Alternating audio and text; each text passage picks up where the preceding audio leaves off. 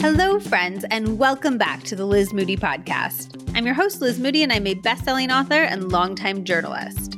This podcast is all about helping you live your healthiest, happiest life, whether we're learning how to become a winning conversationalist, diving deep into the circadian rhythm and how it impacts your whole body health, or discovering how to tap into the innate creativity that we all have.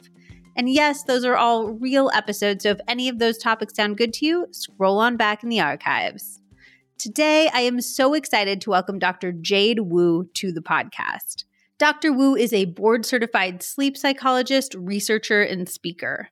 She completed her PhD at Boston University and her medical psychology residency and clinical fellowship at Duke University School of Medicine, which is where she currently practices. She is a frequent guest on popular TV and radio shows such as NPR and ABC News, and she's a contributor to publications including BBC News, Huffington Post, and Women's Health, and she recently published the brilliant book, Hello Sleep, The Science and Art of Overcoming Insomnia Without Medications.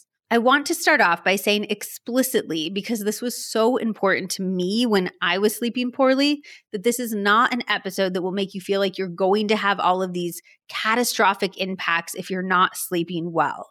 There are so many podcasts and books out there that are trying to emphasize the importance of sleep, which is great, but they do that by making you feel like you're going to die, you're going to get dementia, all of these terrifying things if you aren't sleeping well, which for me at least created stress around sleep that ironically made me sleep way worse. So right off the bat, we get into some really interesting science behind why you shouldn't freak out at all if you're not sleeping well. This is not an episode that's going to scare you. I found it incredibly comforting on a number of different levels, and it gave me so many tools to help my sleep without stressing me out about it. In this episode, we get into the key difference between tiredness and sleepiness and what to do about both, what your sleep drive is and why it matters, the best daily and nightly routines for optimal sleep, how to not feel groggy when you wake up, why you wake up in the middle of the night and exactly what to do when it happens, sneaky culprits that are messing with your sleep, the one thing to do during the day to counteract being on your phone at night, busting myths about nighttime exercise, sleep cycles, early bedtime is meaning more deep sleep, and so much more. As always, we would both love to hear your thoughts as you're listening, so definitely screenshot and tag us on Instagram. I am at Liz Moody and Jade is at Dr.Jade_Wu. And if at any point when you're listening, you're like, wow, my friend or my mom or my dad or my sister needs to hear this, please send them a link. There is so much amazing, helpful information in this episode, and sharing is the best way to support the podcast. As a quick final note, I love seeing all of your Instagram stories about 100 ways to change your life, and it makes me so happy to see how much you all are loving it and all of the ways that you're changing your lives. If you are loving it, I would really appreciate a quick review on Amazon or Goodreads. It is one of the best ways to spread the book to new readers, especially if they're not already listeners of the podcast, and it truly only takes 5 minutes. Okay, let's get right into it with Dr. Jade Wu. Jade, welcome to the podcast. I'm so excited to have you here. I was just telling you off air, I'm such a huge fan of your book. Thanks so much. That means a lot to me. Okay, so I want to start off. When I was dealing with insomnia, I used to be so anxious to listen to podcasts about sleep because they mostly made me feel like all of these bad things were going to happen to me since I wasn't sleeping well. So I would love to start this podcast with a message of reassurance for people who don't sleep well and might be freaking out. Are they really doing that much damage? And is there hope for their sleeping ability to change? I'll answer your second question first, which is absolutely yes. I've worked with hundreds of people who started out taking multiple sleep medications and were really unhappy with their sleep. And then they turned it around. And even after having experienced trauma, having experienced cancer and surgery and multiple kids, all these things mess up your sleep, but you can get back on track. So that's the main message of hope. And the other message of reassurance, to answer your first question, is just because you have insomnia or don't sleep well does not necessarily mean you're sleep deprived and you're going to die early. So you've probably heard you'll get cancer, you'll get heart disease, you'll die early, you won't be sexy or funny or smart if you don't sleep well. Usually that message is coming from the research world of sleep deprivation, which is not the same thing as insomnia. So sleep deprivation is when there's an external force that's keeping you from having the opportunity to sleep. Whereas insomnia is you have plenty of opportunity to sleep, nothing really stopping you, but your body is just saying like, no, not right now. So these two, it seems like we're splitting hairs, but actually they're really, really different. And another way to think about it is like this. If you're sleep deprived, you're going to be very, very, very sleepy. And if you're very, very, very sleepy, you're not going to have insomnia. So just the fact of having insomnia, especially long-term insomnia, is probably a good sign that you're not very sleep deprived. So hopefully that helps. Is the idea that if you were truly sleep deprived, your body would find a way to sleep? So if you were experiencing those detrimental health effects we always hear about, that likely your body would find a way to sleep if you are indeed trying to sleep? Yes, exactly. So the most extreme example, people always say to me is, I have so much insomnia. It's like I'm one of those prisoners of war. Like people are torturing me. It's like against the Geneva Convention. And I really feel for them. It really does feel like torture. But when people are actually tortured with sleep deprivation, they're like trying to fall asleep. Their body is trying to fall asleep, even with loud noises playing, and like they're standing on a block of ice and they're very uncomfortable and they're still falling asleep. Because sleep is such a fundamental biological need and drive that your brain is always trying to get back to it if you're not getting enough. So one big message I have for folks who are not sleeping well is, as long as you let your body do it, as long as you get out of the way of keeping it from doing its thing, trust your body will let you sleep. I do think it's really tricky messaging wise in the sleep world as of late, because I think we tipped really far towards we're not prioritizing sleep enough. We need to get people to care about sleep. So we're going to tell them all of these really scary things about why they need to be making sleep a priority in their life. But then for people who are struggling to sleep, and when I've gone through periods where I've struggled to sleep, those things sit in your brain and they play on repeat at like 2 and 3 in the morning, and you just feel like you're screwed. So I do think it is really tricky from a messaging perspective that like, yes, sleep is important and we need to prioritize it. But also, we don't need to stress out about it so much that we are preventing ourselves from getting good sleep. Exactly. You hit the nail on the head there. It's really tricky messaging. And I agree that we've maybe tipped too far into the scaremongering side of things. But I think there's a good reason for that too. There are probably a lot more people who are not giving themselves enough opportunity to sleep. They're like burning the candle at both ends, or staying up, playing video games, or working too hard. There are more of those people than people who have insomnia. So if we had to just give one headline, maybe the headline that helps the most people is, hey, you need to get more sleep. But it is then really tricky for folks who are having insomnia or just struggling with their chronotype, which is their circadian rhythm tendency. If you're a night owl living in a morning bird society, then you feel like you have insomnia even if you don't, right? So it's really tricky because everybody has a different type of sleep issue, and it's hard to find one message that fits everybody. There was a really interesting part of your book to this point where you talk about the difference between feeling tired and feeling sleepy. Can you explain that difference to me? Yeah, I'm so glad you asked that, because this is probably one of the keys just for everyone to sleep better. So tired is when you are exhausted, you're dragging, you're so done with the day, and you're stressed out and you just don't have anything left in you. That's tired. Whereas sleepy is you're about to fall asleep. So the two are different in you can be tired, you've had a really long day, you're really overwhelmed, but you are not necessarily sleepy yet. And you could be sleepy without necessarily being tired. And the reason it's really important to separate the two is that sometimes when we think that they're the same thing, we go to bed too early when we're just tired, but not sleepy yet. So then, of course, you're going to have insomnia if you do that, because your body's just not sleepy yet. You don't have enough sleep drive saved up. And then you're struggling to sleep and you can't. And then it's really frustrating. And then you get more anxious and you get more frustrated.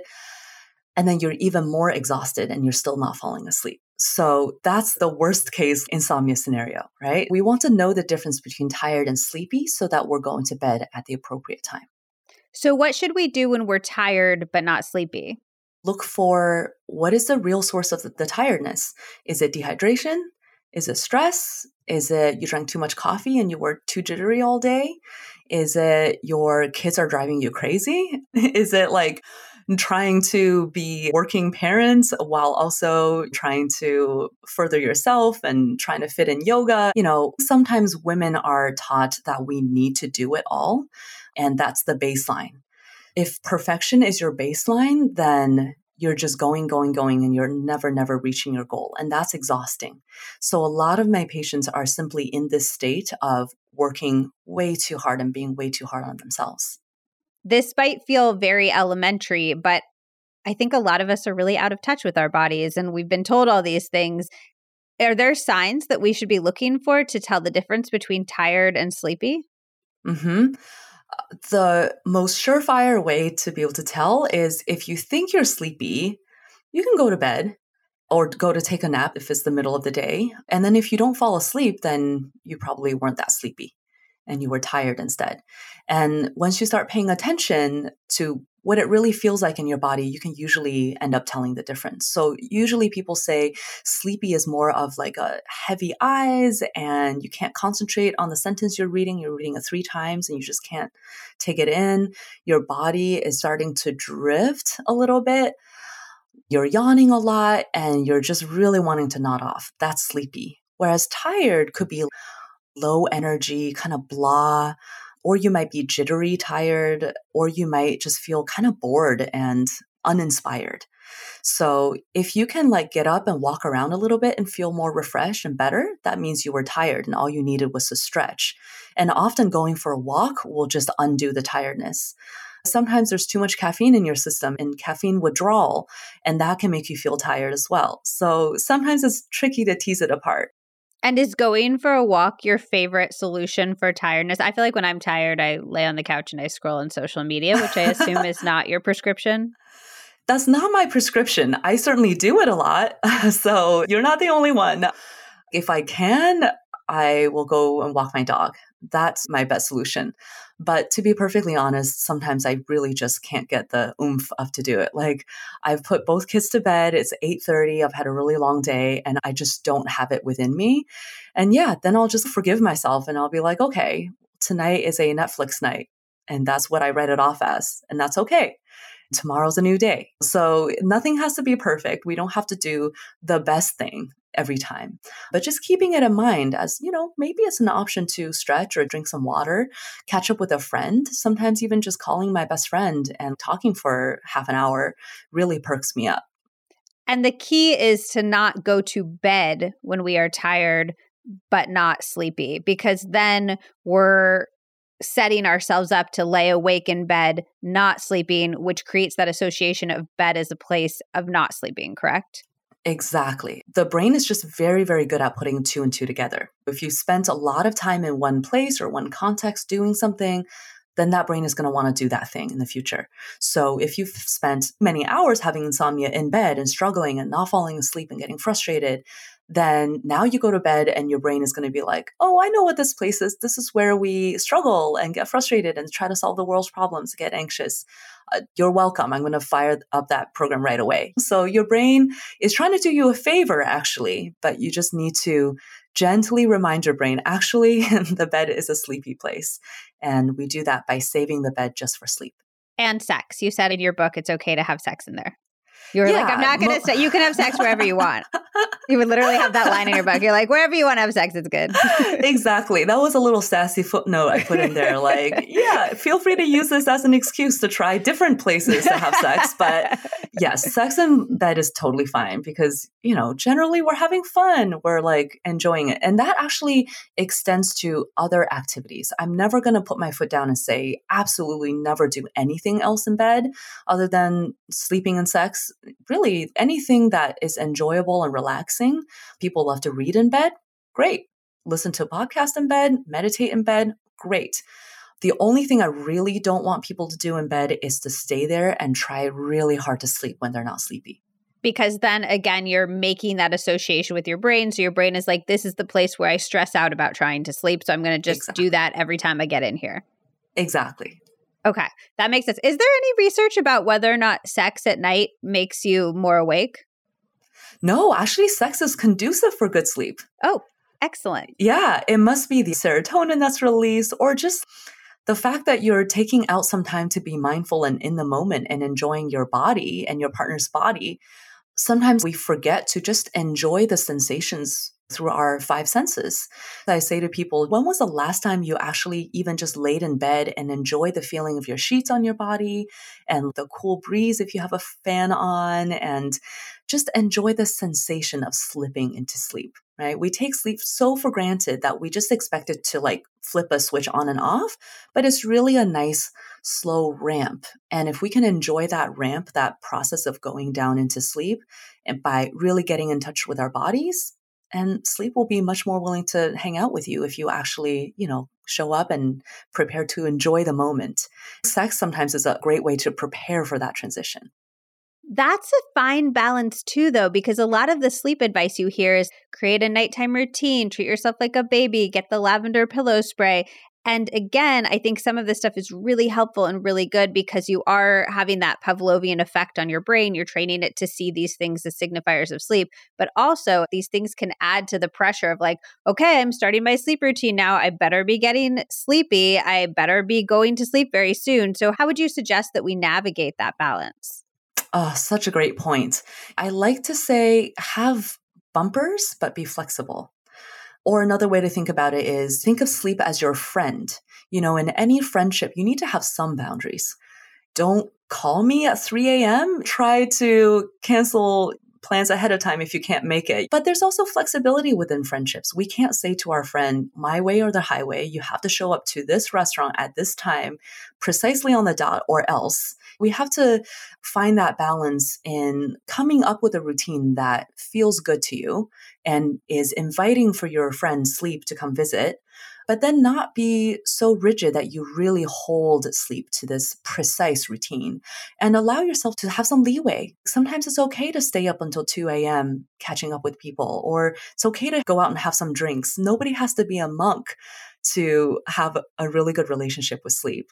Have a general sense of what works for you as a routine, and then don't be afraid to break that routine to accommodate the rest of your life. And then to your point of not spending time in bed when you are trying to sleep or having trouble sleeping, and a lot of other sleep experts recommend this as well, is to get up out of bed if it's 3 a.m. and you're not sleeping and you're just stressing about not sleeping. But the worst insomnia I have ever had in my life was when I did that. And I think it's because if I stay in bed, I often will kind of drift back into sleep, even if I don't feel like I'm sleeping, and then it'll suddenly be morning, or I can kind of make that happen, or I can wait for that to happen. But if I get up, I'm so much more awake all of a sudden, and then I'm not sleeping at all. And then all of a sudden, I'm also creating this pattern. I've found if I start to wake up at like 3 a.m., I wake up at 3 a.m. the next day and the next day and the next day, and then I'm getting up out of bed at 3 a.m. So do you have any advice for that type of situation? Absolutely. So that's a very common experience, actually. Probably the most common resistance to the idea of getting out of bed is, well, then I'll really wake up. So a couple of things. One, I would say the actionable thing to do if you find yourself caught up in that is by all means, stay in bed. If your bed is cozy and you're comfortable and you're drifting, enjoy that bed. You can have a very good relationship with your bed, even if you're awake in it, as long as you're not trying really hard to fall asleep. It's more about changing your intention in that moment. Stop trying to hunt down sleep like you're a hunter and sleep is a little scared rabbit and you're chasing it through the forest. Instead, just lay back and enjoy something else. Fantasize about your dream vacation, or do a mindfulness body scan just to get in touch with your body, or listen to a podcast or listen to an audiobook.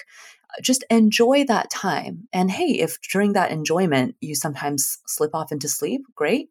And if not, at least you've enjoyed your time and you haven't spent it getting really frustrated. So that's a really good option, is to physically stay in bed, but just change your approach.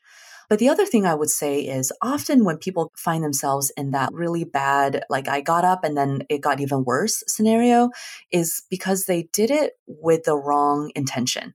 Again, they were like, okay, I'm following this advice from this sleep expert to get up out of bed and that'll put me back to sleep, right? But that's not supposed to put you back to sleep. The whole point is not to go back to sleep because you probably won't. Like you're getting up out of bed, right?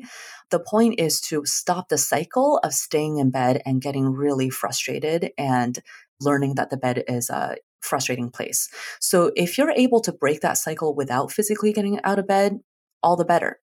But if you're the type of person who really needs that change of scene, that change of context to really snap yourself out of it, getting out of bed could be really good. So I think it depends on the person. You could try either way and see what, helps the ultimate goal, which is to have a more easy relationship with sleep and with your bed. So get out of bed, but don't be like, this needs to make me sleepy. Just be like, I'm going to get out of bed and enjoy whatever happens out of bed. Okay. I have some nitpicky questions about the laying in bed. When I lay in bed at 3 a.m., if I read a book, I often feel that it wakes my brain up too much. So I go on my phone and I scroll on Quora, which I just find to be just stimulating enough, but mostly deeply boring. So it puts me to sleep. Or I'll go on like Wikipedia history holes, things like that, where I'm just like, I'm going to research 18th century France. I am, though, on my phone in that time, which a lot of experts will say, like, do not be on your phone. Do not be on your phone. What are your thoughts on scrolling on your phone in those wake up windows? You can be on your phone. So I know that's like the best piece of news that people think I can ever give. And it's true, with a couple of explainers for that. One is whatever stimulation you're getting from the light on your phone is not going to be as much stimulation as the frustration of having insomnia in that moment. If that is true for you, laying there awake staring at the ceiling is just so frustrating that it's much better to just read something on your phone or play with something. By all means, the lesser of two evils, right? And hey, worst case scenario, you still don't sleep, but you learn about 18th century France, and that's pretty cool, right? And at the end of it, you will probably honestly feel better, even if you're awake for the same amount of time, because you did not have the anxiety and the frustration to really tax your system. Often people say, oh, I didn't sleep well last night, so I'm really tired today. And then we start to pick at it, looking at the history of their sleep data to really see, well, is it the fact that you were awake for an hour last night that you're tired? Or is it because you were super frustrated during that hour and like beating yourself up during that whole time that makes you feel tired? If I made you do that right now in the middle of the afternoon, just get really frustrated with yourself about something you cannot control, you're going to be tired at the end of that, right? So if you do that in the middle of the night, why wouldn't it have the same detrimental effect? Save yourself the angst and just enjoy your phone. So that's one. And number two, if you get lots of light during the day, that counteracts the effects of light at night. So if you go outside and play for half an hour, if you go for a run or sit on the sidelines at your kids' soccer tournament, that's enough light to counteract whatever screens you're going to do in the middle of the night for like an hour or two. So don't worry too much about light. Go ahead and enjoy your Wikipedia. Can you explain a little bit more about that? And then we'll get back to my nitpicky questions about middle of the night wake ups. But I love the clarity with which you talk about day versus night contrast in terms of light viewing. It feels very permission giving and it simplifies this very complex topic of light entering our eyes and the effects of it. So can you explain why getting bright light during the day will let you be on your phone in the middle of the night or watch your favorite shows in the evening as you're winding down? Yes, great question. The brain is living in this dark, dark cave of our skull. Our brains have no idea what's going on in the outside world other than through our senses. And the window to our brain is really the eyes and how much light is going into the eyes. And then how much light hits the back walls of your eyeballs. There's a almost direct channel from that to a part of your brain called the suprachiasmatic nucleus. We'll just call that the master clock because that's what it is. It's the master clock of your circadian system, which is a whole network of billions of biological clocks that govern your body. So your master clock really loves to know when it's day and when it's night. when it knows very predictably every 24 hours is a cycle, and this is daytime with lots of light coming in, this is nighttime with very little light coming in, then the master clock is happy. When the master clock is happy, it can send all the right signals to the rest of the body to make it work at the appropriate time. So make you sleepy at the right times, make you awake at the right times. What the master clock doesn't like is when it's confused. When you have lots of light at night, it gets confusing. When you're in a dark cave all day, it's confusing. When you have both going on at the same time, it's even more confusing. So the bigger the contrast between how much light you get during the day and how much light you get at night, the bigger the contrast, the better.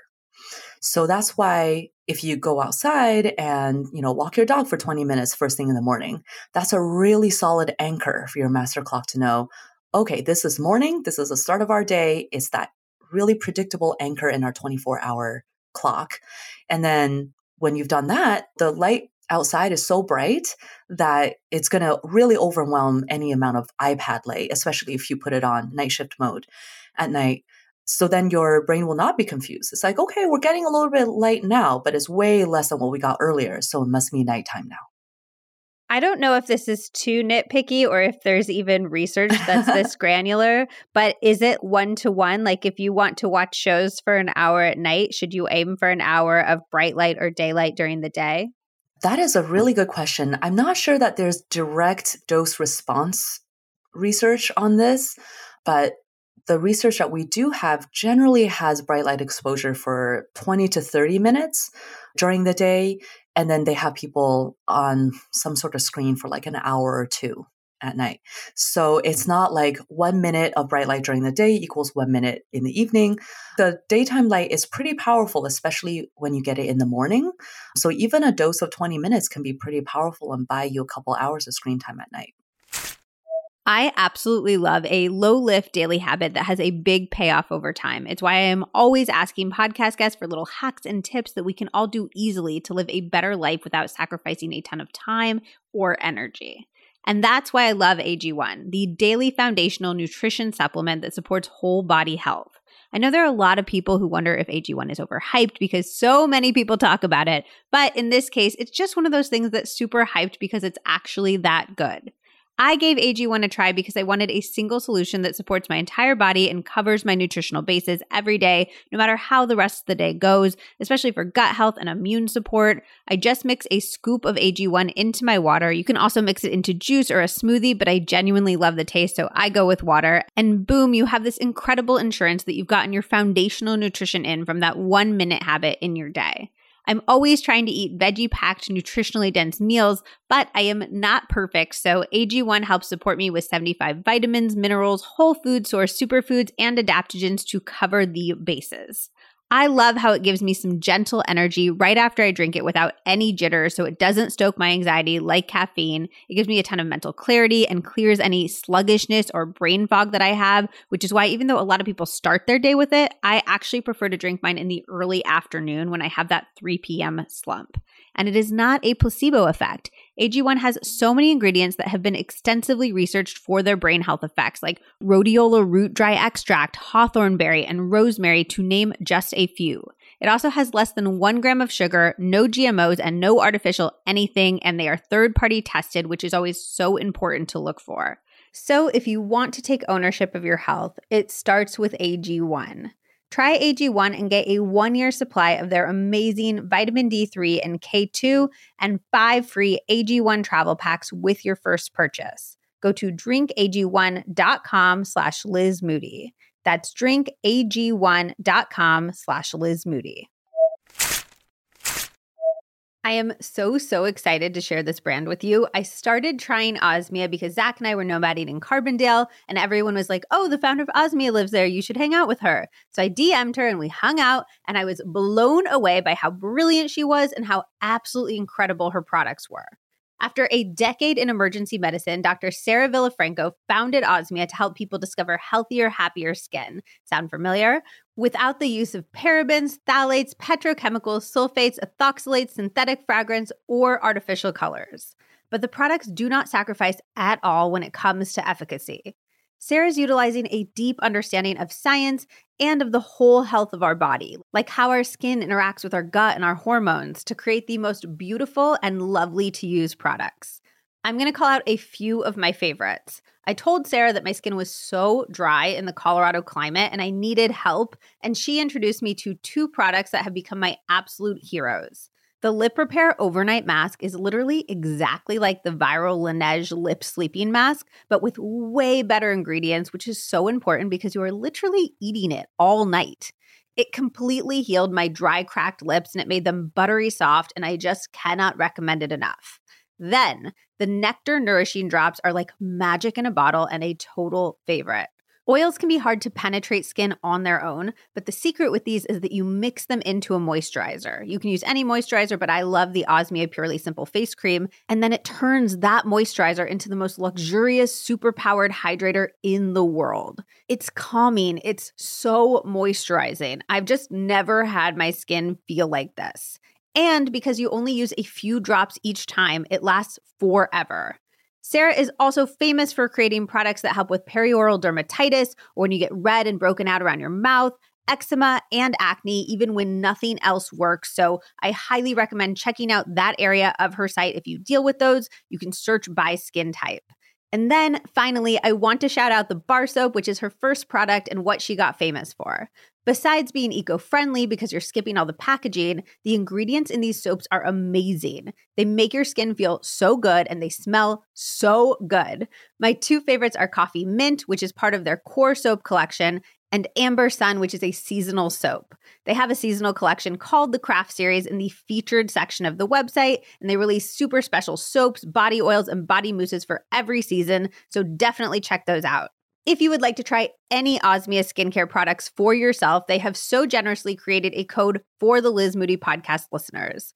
Code Liz Moody is good for 20% off your first order with Osmia at osmiaskincare.com. You need to try the lip repair mask, trust me, so add that to your cart right away. Once again, code Liz Moody is good for 20% off your first order with Osmia at osmiaskincare.com. Okay, going back to our middle of the night wake ups, you're like, just relax, don't stress out about it, learn about 18th century France. And that's all well and good if you don't have the pressure of a stressful day the next day or something that you feel like you need to be awake or on for. What do we do if we feel like we need that sleep to perform in some way the following day? Well, the question I would ask back is, have you had those experiences in the past where you had a big day and you didn't sleep so well the night before because you were excited or you had a flight to catch or whatever, and then the day was like fine? I've had a lot, and this is honestly the thing that I tell myself the most. It is so comforting to me to be like, I did this podcast interview that I was really proud of on a day that I didn't sleep very well, especially because what I do is I get stressed about the podcast interview and then that impacts my sleep. So these exciting things are actually that I'm trying to be really awake and on point for are the things that are impacting my sleep. So it's very helpful for me to say, you've done that in the past and it's been not only okay, but often great. Yeah, there you go. If we are honest with ourselves, we all have those experiences. Think back to your wedding day. Was it the best day of your life? Oh my gosh, that brought up such a memory. I literally was up at 5 a.m. because we did flavored Wow. popcorn as the reception hour snack. And I was up at 5 a.m. writing the recipes for this flavored popcorn and then making a list to send my dad to the grocery store to get the ingredients for this flavored popcorn because I couldn't sleep. And I was like, oh shoot, we have nothing for people to eat during the reception hour. There you go. And then you went and had your wedding. That's so funny. I fully forgot about that. Yeah. I mean, we can be pretty amazed if we really just think back to how resilient we've been in the past and how our bodies are actually really able to just like step up and pull it together for truly important events. So if it's something truly high stakes and important, you could have pulled an all-nighter and you would still probably be okay because our bodies are very flexible and resilient. Imagine if we were so dependent on getting good sleep every night in order to function. How could our species possibly have survived this long, right? There were times back in the early hominid days when we probably had to up and leave in the middle of the night because there was a tiger in the camp, right? Trust in your body, trust in your ability to do okay and remind yourself that you've done it before so you can do it again. Are there data to support that people's performance doesn't tend to be impacted as much as we think it is after a night of poor sleep? There's this really interesting study. By older, they mean middle-aged and older adults versus very young adults, like in their early 20s. I think they were college students. For both of these groups, half the group was sleep deprived for a night. So they were only allowed to sleep for like 3 or 4 hours or something like that. And the other group was just allowed to sleep normally. What do you think happened to their performance the next day for the young people and for the old people and for the sleep deprived people and for the non-sleep deprived people? What would you guess? My assumption would be that across the board, the sleep deprived people would perform worse. Yep. So if we just take everyone who's sleep deprived compared to non-sleep deprived, yes, there was some worse performance. But here's the catch. It was a lot more big of a problem for the young people, whereas the middle-aged people and the older people had a lot more resilience, if you will, where their performance was a lot less affected by sleep deprivation than for their younger counterparts. But here's a really, really fun part, which is the young people thought they performed really, really well, whereas the older people thought they performed really badly. So basically, the young people actually had worse performance, like a big detriment when they were sleep deprived, but they were really cocky about it. Whereas the older people did not have that much of a detriment after a night of sleep deprivation, but they were really worried about it and they thought they had a lot more detriment. So it's almost like we need opposite messaging for college students who are like, yeah, I can pull an all-nighter, no problem. I can still ace that test or whatever. Whereas for those of us who have more experience, whatever it is that's serving as a buffer for us or for the older folks, clearly that's working well for them and they need to know so they're less worried when they are having a bad night. Oh, that's absolutely fascinating. Why are we waking up at 3 a.m. in the first place? The first half of your night and the second half of your night are qualitatively different. It's like two legs of a relay race run by two different people. The first half is more non-REM sleep, and that's where all your deep sleep happens. So your deep sleep, your brain prioritizes it because that's the clearing the toxins and releasing the growth hormones and all that good stuff, right? So that gets done in the first half of the night. And then the second half of the night is a lot more REM heavy. REM is rapid eye movement sleep. Not only are they two very different sort of sleep architectures going on in the first versus second half, the first half is more driven by sleep drive. So this is your like hunger for sleep. That's what you're building throughout the day. As you're awake and upright and doing stuff, you're saving up sleep drive like coins in a piggy bank. That piggy bank runs out by the middle of the night. And the rest of the night is really powered by your circadian rhythm. Remember that master clock? The master clock is saying, we've run out of sleep drive, it seems, but it's still the middle of the night, according to my calculations, so let's keep going. So because the two halves of the night are so different and they're driven by two different forces, there's often a gap in the middle. That's why it's a very common thing for people to wake up at 2 a.m., 3 a.m., and a few more awakenings for the rest of the night is common too, because there's a lot more light sleep and REM sleep. And in pre-industrial times, people used to just go with the flow of that wake up. They just get up and be awake for an hour or two, visiting neighbors, singing songs, rising bread or whatever, and then go back for their second sleep.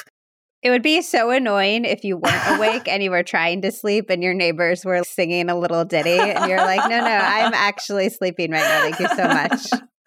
That's hilarious. Yeah, I wonder how that worked. But yeah, that was just the thing to do. It was like a little intermission in the night where people were just awake and they were not worried about it, not bothered by it. And then they went back to sleep after that. So then why do some people not wake up at 3 a.m.? Is that because they're doing all of the things to set their master clock throughout the day?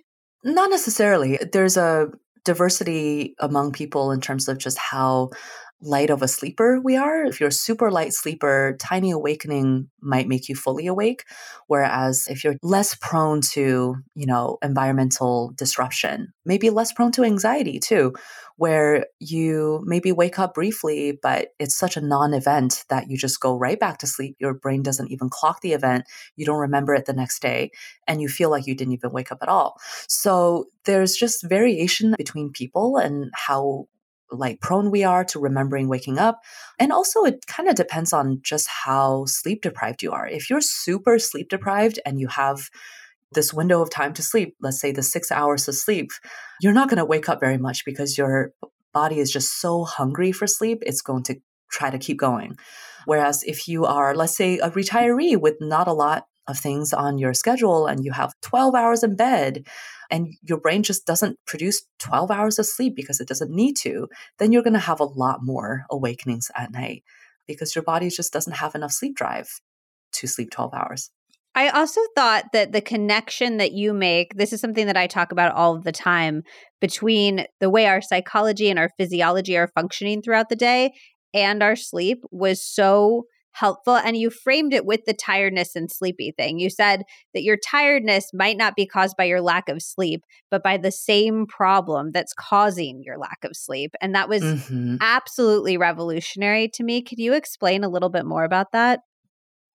Sure. I'm so glad that resonated with you. I think this can sometimes be the light bulb moment for people with insomnia. So here's the thing. We often think we have to sleep well in order to live well during the day, right? Everyone's all about optimizing sleep so you can live to your fullest.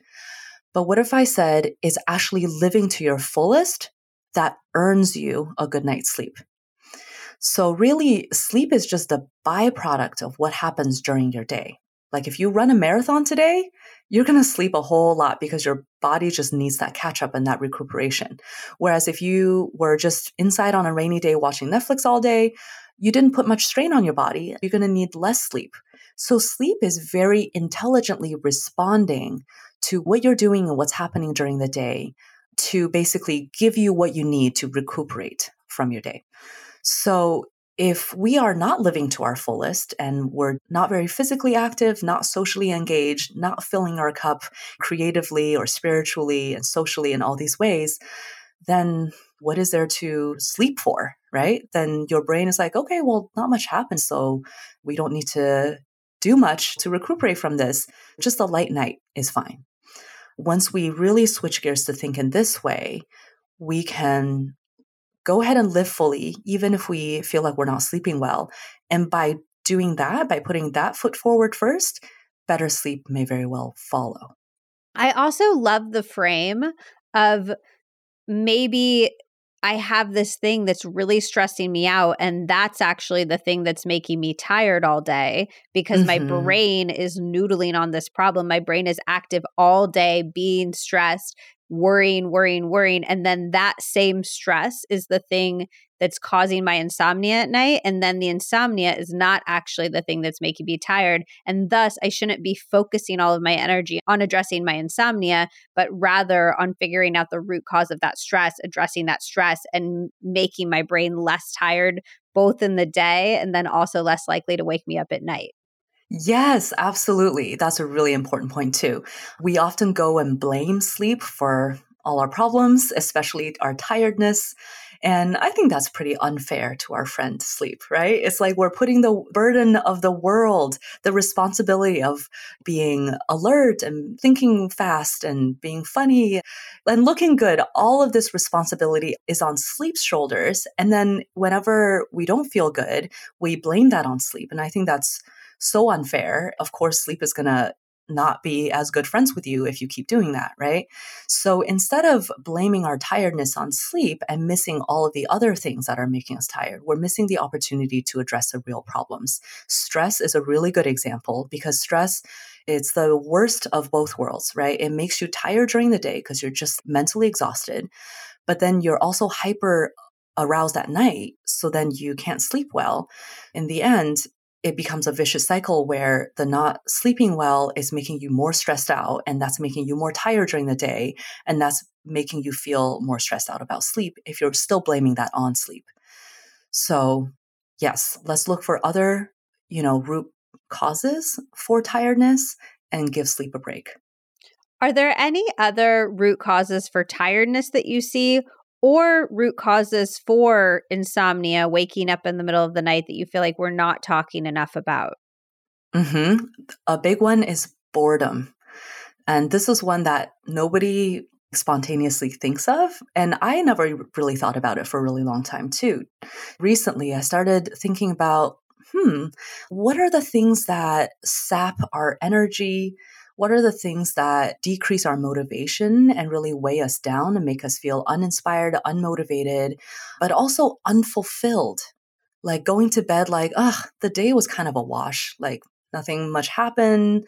Like it wasn't too fun or exciting. I didn't get much done and I just don't feel fulfilled. Like I didn't get to really live my day. Boredom, right? If you don't get yourself intellectually curious about something, or if you don't have fun with your friends, or, dig into your 18th century French history and really fill your cup in all of these ways, then you're just going to be kind of blah. And so that comes back actually to the circadian rhythm. If your mental and emotional and physical activity is super low during the day, then the contrast between day and night is not very big. So then your brain's going to be like, wait, did we just have a super long night or twilight or something? Like what happened? We didn't even have a full day. So then what are we going to sleep for? Oh my gosh, that's such an unlock. Are we sleepwalking through our days and through our lives? And is that making it harder for us to sleep at night? Oh, yeah. Uh-huh. Oh, that's fascinating. Okay. So you would say, is that a culprit for tiredness during the day or a culprit for lack of ability to sleep at night? Both. Okay. It's interesting actually because they are opposite things, but they're so entangled. It's like two sides of the same coin. Yeah. Are there any other sneaky culprits that you commonly see? Yeah, and this especially goes out to the ladies. This is not resting during the day. It's going to sound a little bit contradictory to what I just said, because I just said, if you're bored, if you're not doing too much, then you're not going to sleep well and you're going to feel tired. That is true.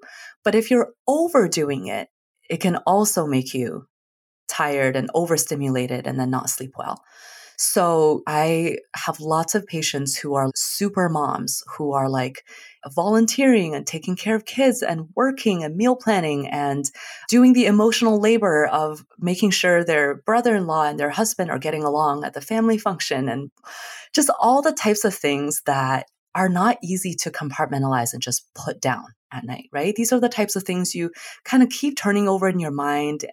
It's like if your brain is a computer browser, there's like 1,000 tabs open and you can't really close any of them. That's kind of what it can feel like if you go all day. And that is basically sending the message to your body that there's a saber-tooth tiger chasing you. Because otherwise, why would you not rest and pick fleas out of your friend's hair and eat it, or whatever the early humans did, right? Like if you're not doing that and resting under the shade of a tree in the middle of the day, then there must be some dire situation that's driving you to keep going and going. And if there's a dire situation, some danger, then of course you're not going to sleep well, because sleep is a very vulnerable state. So reassure your body that actually, yes, it is safe and all is well in your surroundings by giving yourself a rest during the middle of the day. And maybe that's a siesta nap, like a 20, 30-minute nap. But if you don't like napping, that's fine too. You can rest. And by rest, I mean real rest, not like scroll on your phone while watching TV, while doing something else, multitasking rest. I mean, true, put away the work, put away the screens, take a walk, lay down, read a paper book that's just for fun. It's not productive in any way. Or like water your plants, that you can engage your body or not, but at least let your mind rest. Okay, so I am positive that your patients have pushed back on this and said, look, if I had time for that, I would do that. But look at all of these things that would fall to the wayside. I don't have time to rest. What do you tell them? Then I start to just be curious. What are these things that are falling by the wayside? How fatal would it be? What would fall apart if you didn't do X or didn't do Y? And almost always. In fact, I think probably always the answer is like, well, then, so-and-so wouldn't have a clean uniform for cheer practice, or we would have to heat up a frozen lasagna tonight instead of having a fresh meal. I'm like, okay. And get really irreverent about it. Like, what is the big deal? What do you really want to prioritize? Why are you sacrificing your health day after day just for like a slight bit of convenience for someone else, or slight bit of perfection in this area that have we even questioned whether perfection is necessary? And also, if you are the glue holding everything together and you're like, if I don't do it, nobody will do it, then that really means you need to not do it and let the system fail. Because that's the only way that somebody else will learn how to do laundry, or learn how to put away the dishes, or learn to remember so-and-so's birthday. Because if you always do it, what incentive is there for anybody else to step up, right? 100%. Snaps to that. 100%. Is there any research that shows what our bodies find to be most restful? Like, I feel a difference when I read a fiction book than when I scroll on social media afterward, but I'm curious what the data actually shows about that. The data shows that the very, very most restful and wonderful and rejuvenating thing is taking a walk in nature. And there's a reason that I think different cultures have even really cool names for it. There's a Japanese term that means forest bathing. If you take a walk through the forest, that is so cool. There's actually research showing that it's calming for your body, it slows your heart rate, boosts your immune function, just is physically healthy and mentally healthy. I am not surprised by that at all, because when I walk through my park over here, it just feels like I can breathe. And I'm moving my body. I can be with my body. Sometimes I daydream in my mind, but either way, it's like I am here in this moment.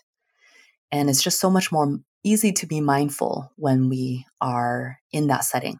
Of course, that's not possible all the time.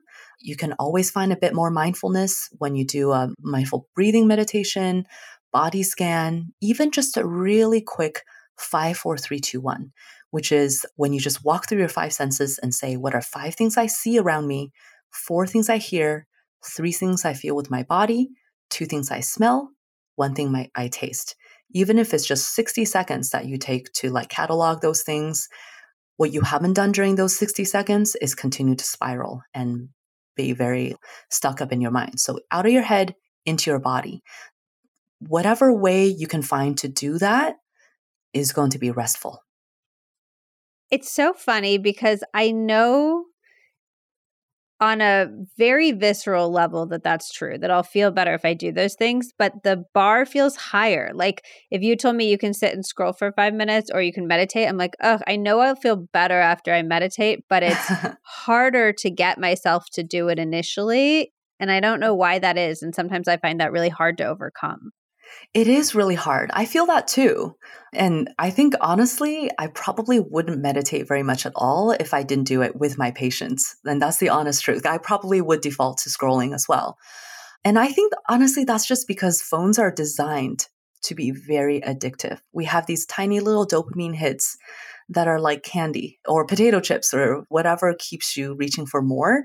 It's like that little micro hit of dopamine every time you move your thumb. And it's just so easy to keep going. So really, I think there's not an easy answer to that. It's really just about doing it before you feel the motivation to do it. Because if we wait for motivation to change, then we'll be waiting for a long time. Whereas if we just do it, even just by brute force, even just a tiny little bit, we do a 5, 4, 3, 2, 1, and then reach for the phone, then the good feeling that you feel from doing that tiny bit of mindfulness will make it just that much more easy for you to do it again next time. I love that. You're also opposed to lingering in bed. You say that's another sneaky culprit. Can you speak to why that is?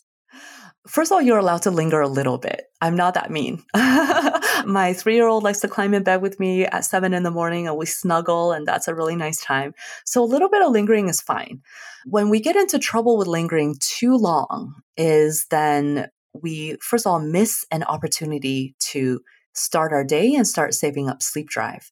This is not so much an issue if you don't have any trouble with insomnia, but if you have insomnia, or you feel like you could use a little bit of help to have less trouble falling asleep or staying asleep, then, if you don't linger in bed, that's just that much more time for your body to start saving up sleep drive. Sleep drive is that hunger that you build only when you're out of bed and upright and doing stuff. And also, coming back to the circadian rhythm thing, one of the most powerful things you can do for good, healthy sleep is to get up at the same time or about the same time every day. So if you sometimes linger, like on weekends, you linger for like an hour in bed or 2 hours in bed, then that's going to confuse your circadian rhythm a little bit. And it'll wonder like, did we travel 2 time zones over to Denver? Or if you sleep in or linger in by 3 hours, then it's going to be like, whoa, we flew all the way to California. And that's going to be extra hard when you have to fly back to New York on Monday morning. And that back and forth of what we call social jet lag is really tough for the circadian system. And whatever is tough and confusing for the circadian system means worse sleep for us.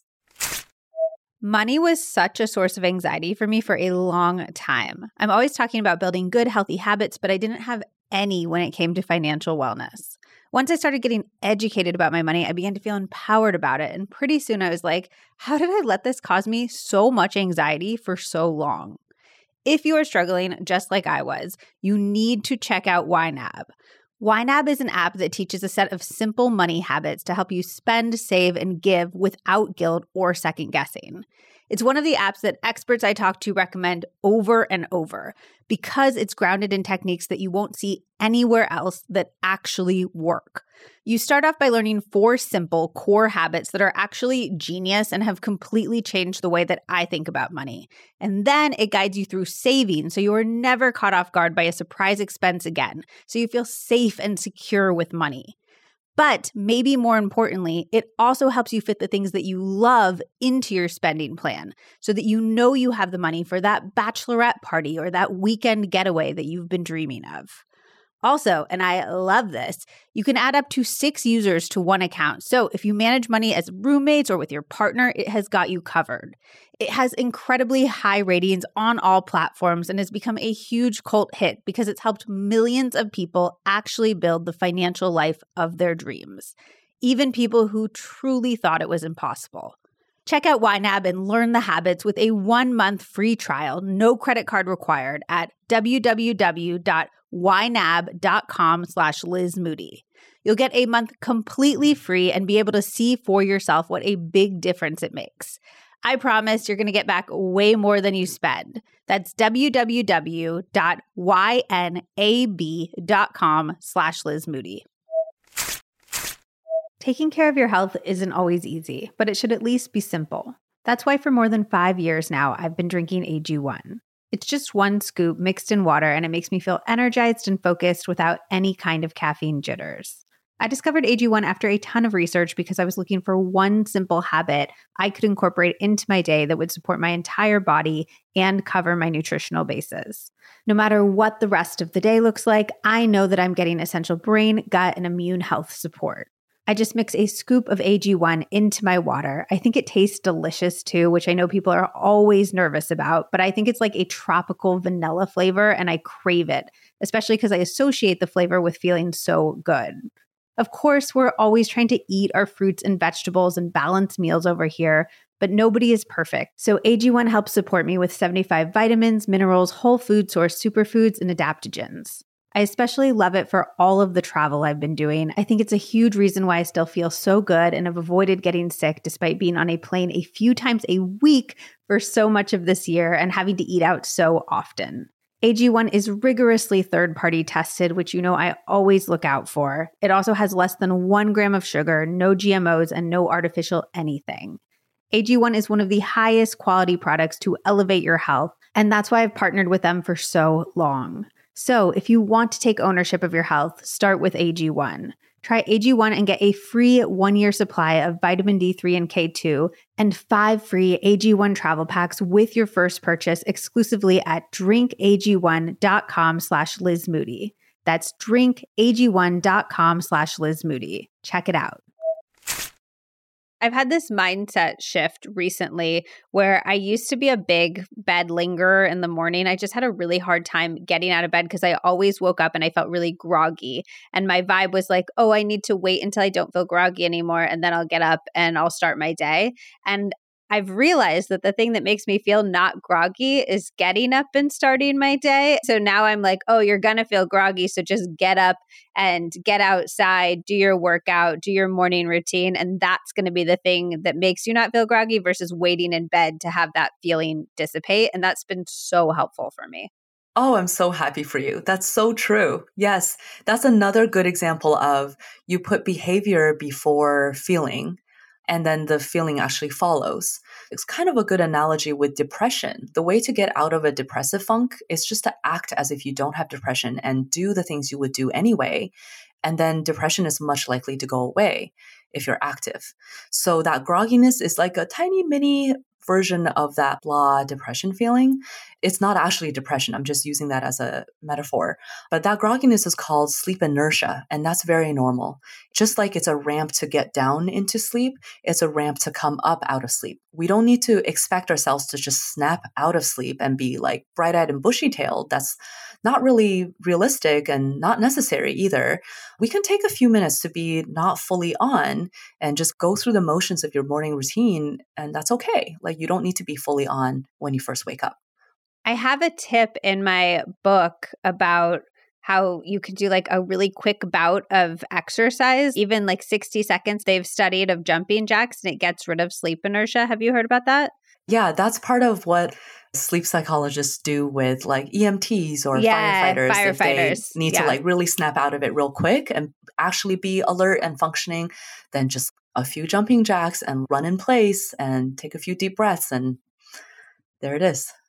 Talk to me about the sleepy window. I have said to myself many times that if I don't go to bed right when I'm tired, I'll get this second wave of energy that makes it much harder to fall asleep. And I feel like that's true, but you say that's a false alarm. So what am I feeling and what should I do about it? Yes, this is a great question, and it's going to be a bit of a different answer depending on if I'm talking to someone with insomnia or not. So people are very reluctant to go to bed too late because they fear that second wind. And that is a very real phenomenon. A lot of people experience it. But that second wind could really just be not actually a second wind, but rather the sleepiness that you felt earlier, let's say at like 8 p.m. or 9 p.m., is actually a false alarm sleepiness. So by that point, you've been saving up sleep drive for many hours now. Maybe not quite enough to buy yourself a full good night of sleep, but enough to really like make you start to feel sleepy. And then your alertness signals, the light that you get from the daytime and the hustle bustle of your day and needing to be on top of stuff, that stuff has gone away. It's after dinner, maybe the kids are in bed. So now your alertness can finally take a breath and say, phew, okay, not be so alert anymore. And your sleepiness is high because you've been going all day. You're very much at a point where you could feel that false alarm of, whoa, I'm really sleepy. And then once your body catches its breath, it's like, okay, now that we've sat down for a few minutes, we've loaded the dishwasher, like, okay, now we're back to normal. And the back to normal can feel like that second wind. So for pretty much every person with insomnia I've worked with, when we just suspended our disbelief and said, forget the second wind, just go to bed later anyway, it's worked out fine. And they slept better after our program of going to bed later and etc. For someone without insomnia, it really depends on the person, but they could potentially just be truly sleepy earlier and they're sleep deprived and they really should be going to bed earlier than usual. But then whatever they're doing to hype themselves up later at night, whether it's playing video games or trading crypto or revenge bedtime procrastination or whatever it may be that's getting in the way, is like falsely hyping them up again and giving them a true second wind. So for those people, I would say, listen to your body. When you feel sleepy, that's your cue to go to bed and start winding down and sleep. But yeah, it's really tricky. It depends on who you're talking to. Is there anything that we can do if we want to go to bed earlier on a given night? Like we have an early flight, we have an early meeting, something like that? The most sure way to achieve that is to get up really early the previous day, which you may or may not want to do because that's a pain in the butt. But the idea is then you've built up more of that sleep drive and thus you'll be able to go to sleep earlier the following night. Right, exactly. So that's the brute force way of doing it. You could also just try going to bed earlier and like really making it super relaxing, take a hot bath and meditate and stuff. It's not a guarantee because if you're not sleepy, you're not sleepy. And if your circadian rhythm is like, nope, it's still early, then it's going to say that. So don't be discouraged if that happens. Just be like, oh, well, I gave it a try and my body's not ready. That's okay. I'll just have to I've sleep performed really well on nights where I haven't slept well in the past. So I'm A-okay. Exactly. And the data supports that. Yes, exactly. Let's bust some other sleep myths. So you say that exercising close to bedtime does not increase wakefulness. I've heard that over and over and over again. Can you speak to that? Yeah. So the most recent research, I think just 2022 meta-analysis, which is where you pull data from a bunch of studies to say like, okay, overall, what have people found? And it's like pretty well established based on that meta-analysis that it's okay to exercise in the evenings and that will even possibly have a tiny positive effect for your sleep. Now, I have worked with people where it really was the case where whenever they exercised too late, they had trouble sleeping. So I think it's a bit of a person-to-person individual thing. But overall, I would say err on the side of allowing yourself to exercise and just seeing if that really does bother your sleep. And probably it won't. If it does, then you'll just switch gears. Often people are too afraid of this happening. So then they purposely don't try to exercise in the evening. And then they miss this good opportunity to exercise. And then they don't end up exercising much at all because they're busy the rest of the day. And then they pay the price of that for like all the consequences of being sedentary. And then they also don't sleep well because they haven't been active. So probably you'll sleep better to get any exercise at all than to avoid exercising in the evening. And I also love the permission giving of it too, because I know people who are like, it hasn't impacted my sleep. They've experienced positive benefits of working out late and then they stop doing it because they've heard like, oh no, don't do it. Yeah, no, trust your body. You know, your body tells you what it likes and what it doesn't like. So if it's been fine in the past, it'll probably be fine again. You also say the 90-minute sleep cycle is a myth. Talk to me about that. Yeah, so I think there's maybe like a oversimplified way of thinking about a sleep cycle. I put that in air quotes, cycle, as if it was like a rinse, lather, repeat, very rigid kind of thing that happens at night. Usually what people are referring to is we go light sleep, medium sleep, deep sleep, REM sleep, and then we'll do light sleep, medium, deep, REM again. And so we'll cycle through those stages a few times throughout the night. And they say it's 90-minute cycles from end to end. That's more or less true for most people for the first cycle.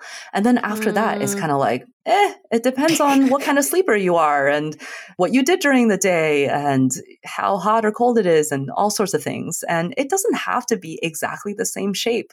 Your sleep architecture is responsive to what happens in your environment and in your body by design. Because if it were rigid, then it would not be able to adapt to the needs of the moment. So there's no need to achieve any sort of perfect sleep cycle. And even if you wanted to, you couldn't manipulate that anyways. It's just something automatic that your brain does.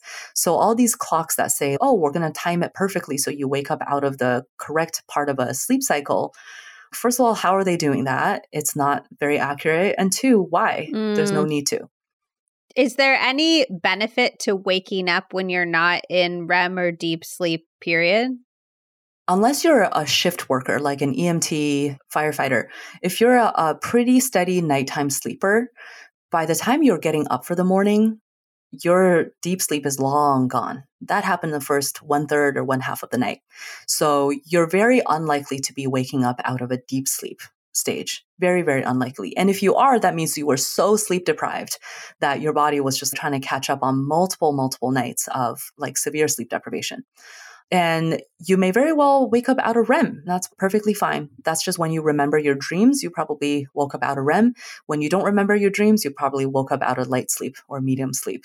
Makes sense. Okay. And then I don't know if this is true or not. So we might be myth busting, we might be myth confirming, but I have heard that if you need to get more deep sleep, going to bed earlier is the best thing you can do because the deep sleep mostly happens before midnight. And you've said a few times that deep sleep happens early in our sleep, but does it matter when you go to bed to have more or less deep sleep? Very good question. So your sleep doesn't know the clock time. Your master clock inside your brain that we talked about before, that master clock has no idea what your clock on the wall says. So it doesn't care technically, chronologically, what time it is. It cares what biological time it is for your sleep cycle. So for example, if you are a very consistent, let's say 11 p.m. to 7 a.m. sleeper, and you're like generally a good sleeper, very consistent, then you're probably going to finish your deep sleep by 1 a.m., 2 a.m. ish, but not because it's 1 a.m. or 2 a.m. It's because it's 2 or 3 hours into your sleep cycle. If daylight saving time happens and your clock changes, you're not going to magically like still get your deep sleep by 1 or 2. You're going to get it by 12 or 1 or 2 or 3, whichever way the clock shifted. It becomes a lot trickier to answer this question if someone is not very consistent with their sleep-wake window, because then who knows what biological time it is for your body. Your master clock is confused. And it's like, well, we'll just do our best to catch up on deep sleep whenever we can get it. And so sometimes going to bed really late will give you more deep sleep because you're sleep deprived. Sometimes going to bed early can give you more deep sleep because you've been sleep deprived and now you're catching up. You know, it depends on what happened before, what your usual consistency is, depends on a lot of factors. But generally, if you want really solid, good deep sleep, the best thing to do is actually just be consistent with when you get up in the morning and go to bed at a generally consistent time. Not too rigid, just go with your sleepiness cues on the nighttime end. But the more consistent your sleep-wake window is over time, the better your brain is able to produce good deep sleep. Okay, that makes sense because then your brain knows what time it is on its master clock. Exactly. Mm-hmm. And then that would make me think that all of the other things you're doing that help with the master clock would also be helping with increasing deep sleep as well. Exactly. Daytime light, very good for deep sleep at night. Daytime physical activity, very good also. And, you know, just daytime generally, stimulation, lack of boredom, et cetera, et yeah, cetera. exactly. Daytime versus nighttime contrast. Another myth that you busted, which I personally appreciated, is that light sleep is bullshit. I think of light sleep as like, why is my body wasting its time on this? Can you speak to some of the good stuff that happens to us during light sleep? Yes. Oh, light sleep gets a bad reputation. And it's so unfair because half of your night is supposed to be light sleep. By light sleep, I really mean stage 1 and 2 combined. Stage 1 is very light. You may very well feel like you're awake when you're in stage 1. That's really part of the ramp. And that's like a good transition stage if you're switching from one stage to another, one part of the cycle to another. And stage 2 is where you spend the bulk of your night. And good stuff happens during this time. You consolidate stuff you learn during the day. Like for athletes, for example, if you learn how to serve a tennis ball during the day, your light sleep is going to make you a better tennis player when you wake up than when you went to bed. So it's literally training you in your sleep. That's a pretty cool thing light sleep is doing for you. And memories are forming. You're consolidating your learning. Lots of good things are happening and you're resting your body. Not to mention that you're not just like laying there doing nothing. Your body is actually going through lots of restful things. And it's very important. So I'm a big fan of light sleep. I like to say a healthy diet is one that's balanced and diverse in macronutrients, right? A healthy sleep, you got to have balance between the different types of sleep. Saying only deep sleep is good is like saying you should only ever eat meat. Like, oh, you know, you need balance with other types of things too. Well, there are people on the internet who do say that. And I wonder how well they're doing in the long term. For sure.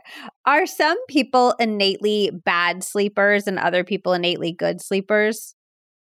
I would not say that. I think anyone is capable of good sleep with the extremely rare exception of people who have fatal insomnia what is it? Familial fatal insomnia, but that's a misnomer. That's not an insomnia. That's not a sleep disorder. That's a neurodegenerative disorder where it just so happens that one of the side effects is that you don't sleep. So that is like the only person I can think of who's totally incapable of good sleep. And wait, just to clarify, because I feel like if I were listening to this podcast, I'd be like, oh, do I have that? Like, can you just clarify how rare that is? It's, oh my gosh, I don't even know the specific number, but it's like a handful of people ever, like in the world. So like you having a week where you feel like you got really bad sleep, or you feeling like bad sleep is consistent in your night, you don't have that thing. Just to reassure everybody. So that's the only person I can think of who truly like is not capable of good sleep. Pretty much everyone else is not inherently a bad sleeper. Although I would say for some people, they are more prone to developing sleep problems. And by prone, do you mean genetically? What makes them prone? Yeah, sometimes genetically. So there is a little bit of genetic or familial heritability in regular insomnia. About 7% of the variability in whether you have insomnia versus I have insomnia depends on whether our parents did. But that's a pretty small percentage. So by prone, I mean whether it's a familial heritability or you had childhood trauma and now you're kind of more prone to being hyper alert at night, or you're just born a light sleeper. You can hear the cat walking on the carpet downstairs, whereas your partner could sleep through a storm. So we just have different kind of dispositions that may make us a little bit more prone to insomnia. But the way I like to describe it is, imagine these proneness factors are like firewood that you gather into a pile. You don't have a fire, and you may never have a fire, but you're closer to having a fire than the other person over there who hasn't gathered firewood, right? So your proneness factors, like, for example, having childhood trauma, is like the firewood gathered, but it doesn't guarantee you'll have insomnia. And also, if you do develop insomnia, it doesn't mean you have to have it forever. When I think about my own insomnia, I feel like it comes in waves. Like I'll have a few weeks where I feel like I'm really struggling with sleep, and then I'll have a few weeks where I feel like it's totally fine. And I wonder if that's because during the weeks when I'm struggling, I'm self-identifying as a bad sleeper. And then when I have a few nights of good sleep under my belt, I'm self-identifying as a good sleeper. Would that ring true to you? Yeah, that does ring true to me. I think a whole lot of how well you sleep is how optimistic you feel about sleeping. There's a big placebo effect here. In fact, it's a literal placebo effect with a lot of sleep medications where people are sometimes taking supplements or like such a low dose of a sleep medication is clearly not having a physiological effect. But when they have their sleep medication, they feel like, oh, I have the security blanket. I'm going to sleep well. And then they're relaxed about it. They go to bed relaxed and then they sleep. And then if they don't have their medication or if they feel not optimistic about their sleep, they're more likely to worry about their sleep, and then it's a self-fulfilling prophecy. So yeah, there's definitely a big sort of mental piece of this. I wouldn't try to game it out too much because then you're going to double agent yourself, try to, trick yourself into thinking a certain way. And then you're just really investing too much sleep effort.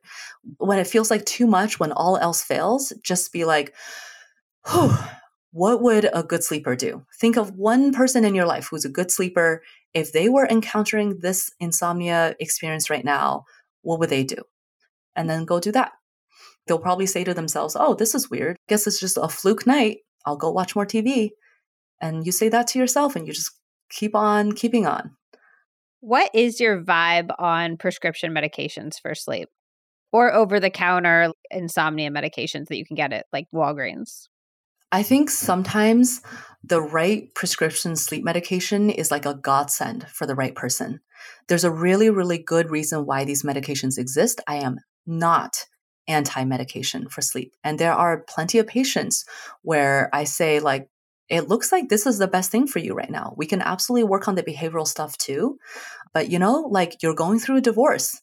Trazodone is like the easiest decision to make right now. Just stay with it. Don't rock the boat. Or like your mother just died. You're grieving. That half a clonazepam that your psychiatrist prescribed years ago for anxiety and you have permission to use it again for sleep, by all means, you can always wean off of sleep medication later if you want to.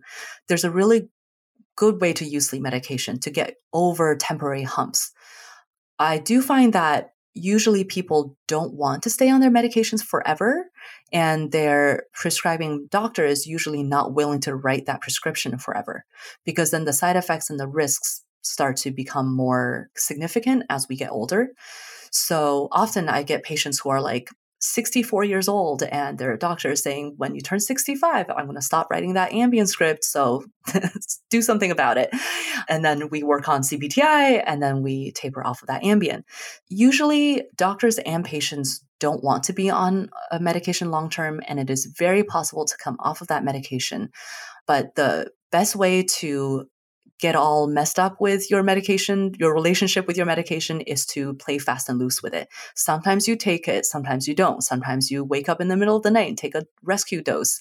No. That's like way too much mental gymnastics. You're bargaining with yourself. You're like feeling guilty and shameful. Don't do that. Just stick with the prescribed dose, the minimal dose that works for you, and take the same dose, same time every night, and just stick with it while you work on the behaviors that are going to improve your sleep. And once those are pretty solid and you feel confident and you've gotten some good sleep under your belt, then you can slowly and gradually and in a pre-planned way taper off that medication. That's a way more sustainable way to do it. Is there research on if we're actually getting deep sleep, REM sleep, light sleep when we're on these medications? I've heard a lot about like your body is asleep, but your mind is awake. What's happening there? Yeah, there are lots of different medications used for sleep. In fact, most of the medications that are prescribed for sleep are not even actually meant for sleep or FDA approved for sleep. So it's a little bit hard to make a blanket statement, but there are some medications that tend to have, for example, REM suppressing effects. So often when you have an antidepressant medication that's a selective serotonin reuptake inhibitor, SSRI, that can sometimes have a REM suppressing effect because for whatever reason, when you decrease somebody's REM when they have significant depression, decreasing the REM gives them some relief from depression. There are other medications, or better yet example, alcohol, if you can call that a medication. Often people are self-medicating with alcohol to try to go to sleep. That will actually be more likely to interrupt your deep sleep and keep you in lighter stages and make your body basically work harder throughout the night to metabolize. So that could be deep sleep suppressing. And that, as far as we can tell, does not have any positive benefits. So alcohol might feel like it's like relaxing you and putting you to sleep, but it's generally not actually helping your sleep at all. What about cannabis? I have a ton of friends who use either THC or CBD to help with sleep. Yeah, there's a lot of mixed research here. So it looks like the best takeaway for right now is CBD potentially could be helpful at a low dose, and at a high dose, not helpful. Whereas THC is generally not helpful. So anecdotally, I've had patients swear by THC as like the only thing that helps, but I wonder if that's maybe through another pathway of alleviating their anxiety or pain or something else like that, that then leads to better sleep, or maybe even a placebo effect. And that would be a very strong placebo effect because THC does make you feel more relaxed. But from the research that we do have, it looks like THC does not directly improve your sleep and could be detrimental. Okay, this has all been so incredibly helpful. I would love if you could just leave us with one homework assignment, one thing we can all do as soon as we turn this podcast off to help us improve our sleep quality tonight. Okay, here's a good one that is likely to benefit anyone and everyone. Do a body scan. So you don't even have to do like a full-on 30-minute, 45-minute meditation in like a bamboo forest wearing white linens. Just even taking 5 minutes to be by yourself and walk your attention through your body from toe to head. Start with your pinky toe on your left foot and just wiggle that toe and just really say hi to that toe. If the spirit moves you, you can even say thank you to that toe. and, move to the other toes, move up to your feet, like really be slow and intentional and just take your time with this. And don't judge any sensations that you find anywhere in your body, even if it hurts or itches or just like doesn't feel good. Just be curious. Be like, oh, what is that sensation? What color would that sensation be if it had a color? What shape would it be? Is it coming and going? Is it strong? Is it soft? Is it moving? Just be curious and patiently walk your way through your whole body and then move on with your day. Don't they teach people in the military body scans as a way to like fall asleep when they're in combat environments and things like that? Have you heard that? I have heard that. It's really good, not just for sleeping, but for physical and mental health. Just be in touch with your body is a really nice way to be. To be thankful to your body is a really nice way to be. And probably a good side effect of that, a bonus side effect, is maybe better sleep. Can you tell us a little bit in your own words about your amazing book and anything else that you want to spotlight? Oh, thank you so much for the opportunity. My book is called Hello Sleep, The Science and Art of Overcoming Insomnia Without Medications. It is all about how to become friends with sleep if you have insomnia. And it's not just metaphors like be nice to sleep. It's very concrete, light therapy, chronotherapy, mindfulness, and just bits and pieces of my own clinical experience from working with tons of patients. And it's really my entry into the sleep self-help canon, which there's a lot of books on this topic. But with this, I'm really hoping to introduce a female voice, a sister who just is like having coffee with you or having a fireside chat with you and telling you the science behind it, but doing it in a way that's very like chill and permission giving and like non-judgmental. Because I feel like sometimes we don't get as much of that reassurance or like flexibility in our medical self-help books. But when it comes to sleep, that's actually key. That permission giving and that relaxation about it is key. So hopefully that helps people to feel more reassured and to sleep better. I love that you describe it that way because that's how I describe this podcast, which is like you're going to get the science, but you're going to get it in a way that's fun, in a way that's flexible to your lifestyle, in a way that doesn't feel like it's making your life worse, not better. And I very much think your book does the same thing. Oh, thank you so much. That's a great compliment because that was my number one goal. Amazing. Well, thank you so much for joining us today and sharing all of your amazing knowledge. I really appreciate it. Oh, thank you so much, Liz. This was a true pleasure, and I've really enjoyed our conversation. I hope that this episode gave you a new and improved perspective on sleep and lots of tools to help you get the sleep that you want and that you deserve. If you know anyone out there who is struggling with their sleep, please send them a link to this episode. Sleep struggles are the worst, and I don't want anyone to go through that any longer than they absolutely have to. If someone shared a link with you and you are new to the podcast, welcome. I am so glad that you're here. Make sure that you are following on whatever platform that you like to listen on. All you have to do is go to the main podcast page. That's the one that lists all of the Liz Moody podcast episodes. And you will see the word follow under the logo on Spotify. And then there's a little follow with a plus sign button on the top right of that same page on Apple Podcasts. This way you will not miss out on any new episodes. They will appear right in your feed every single Wednesday.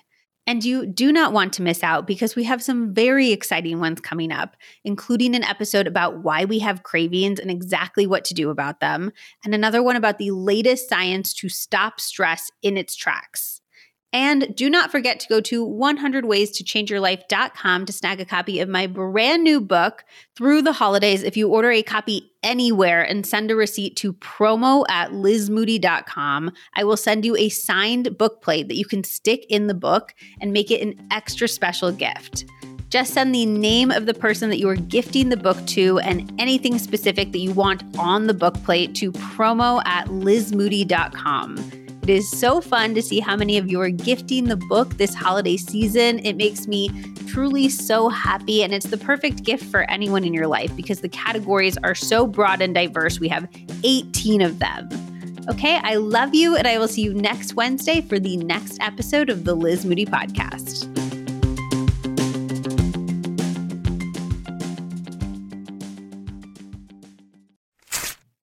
My favorite health hacks are the ones that have the biggest payoffs for the smallest amounts of effort, and this is such a good one. When you are drinking your tea or coffee in the morning, just add 1 packet or scoop of Great Lakes Wellness collagen peptides. I definitely was a bit of a collagen skeptic until I had dermatologist Dr. Whitney Bowe on the podcast. You can scroll back to her Ask the Doctor episode.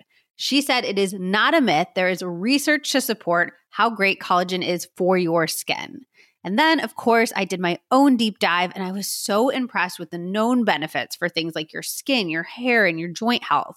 Studies show that collagen can help improve your skin's hydration, which is something that I'm especially looking for during this time of year when everything just feels a little bit drier.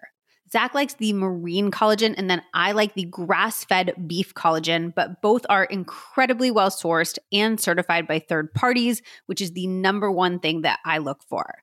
And since I've started incorporating collagen into my everyday routine, I have noticed strong and healthy nails, and my hair feels thicker and fuller, which we love. And Zach's knees are feeling so good despite all of the time that he is spending running. One of my favorite things about the Great Lakes Wellness Collagen Peptides is that I cannot taste them at all, and they dissolve so well in hot and cold beverages. Not all collagen can dissolve in cold beverages, and some days you just want an iced tea. To try out Great Lakes Wellness collagen packets or their bigger tubs, use code LizMoody for 25% off. Yes, 25% off. That is a huge discount off of your first purchase at greatlakeswellness.com. That is Liz Moody for 25% off at greatlakeswellness.com.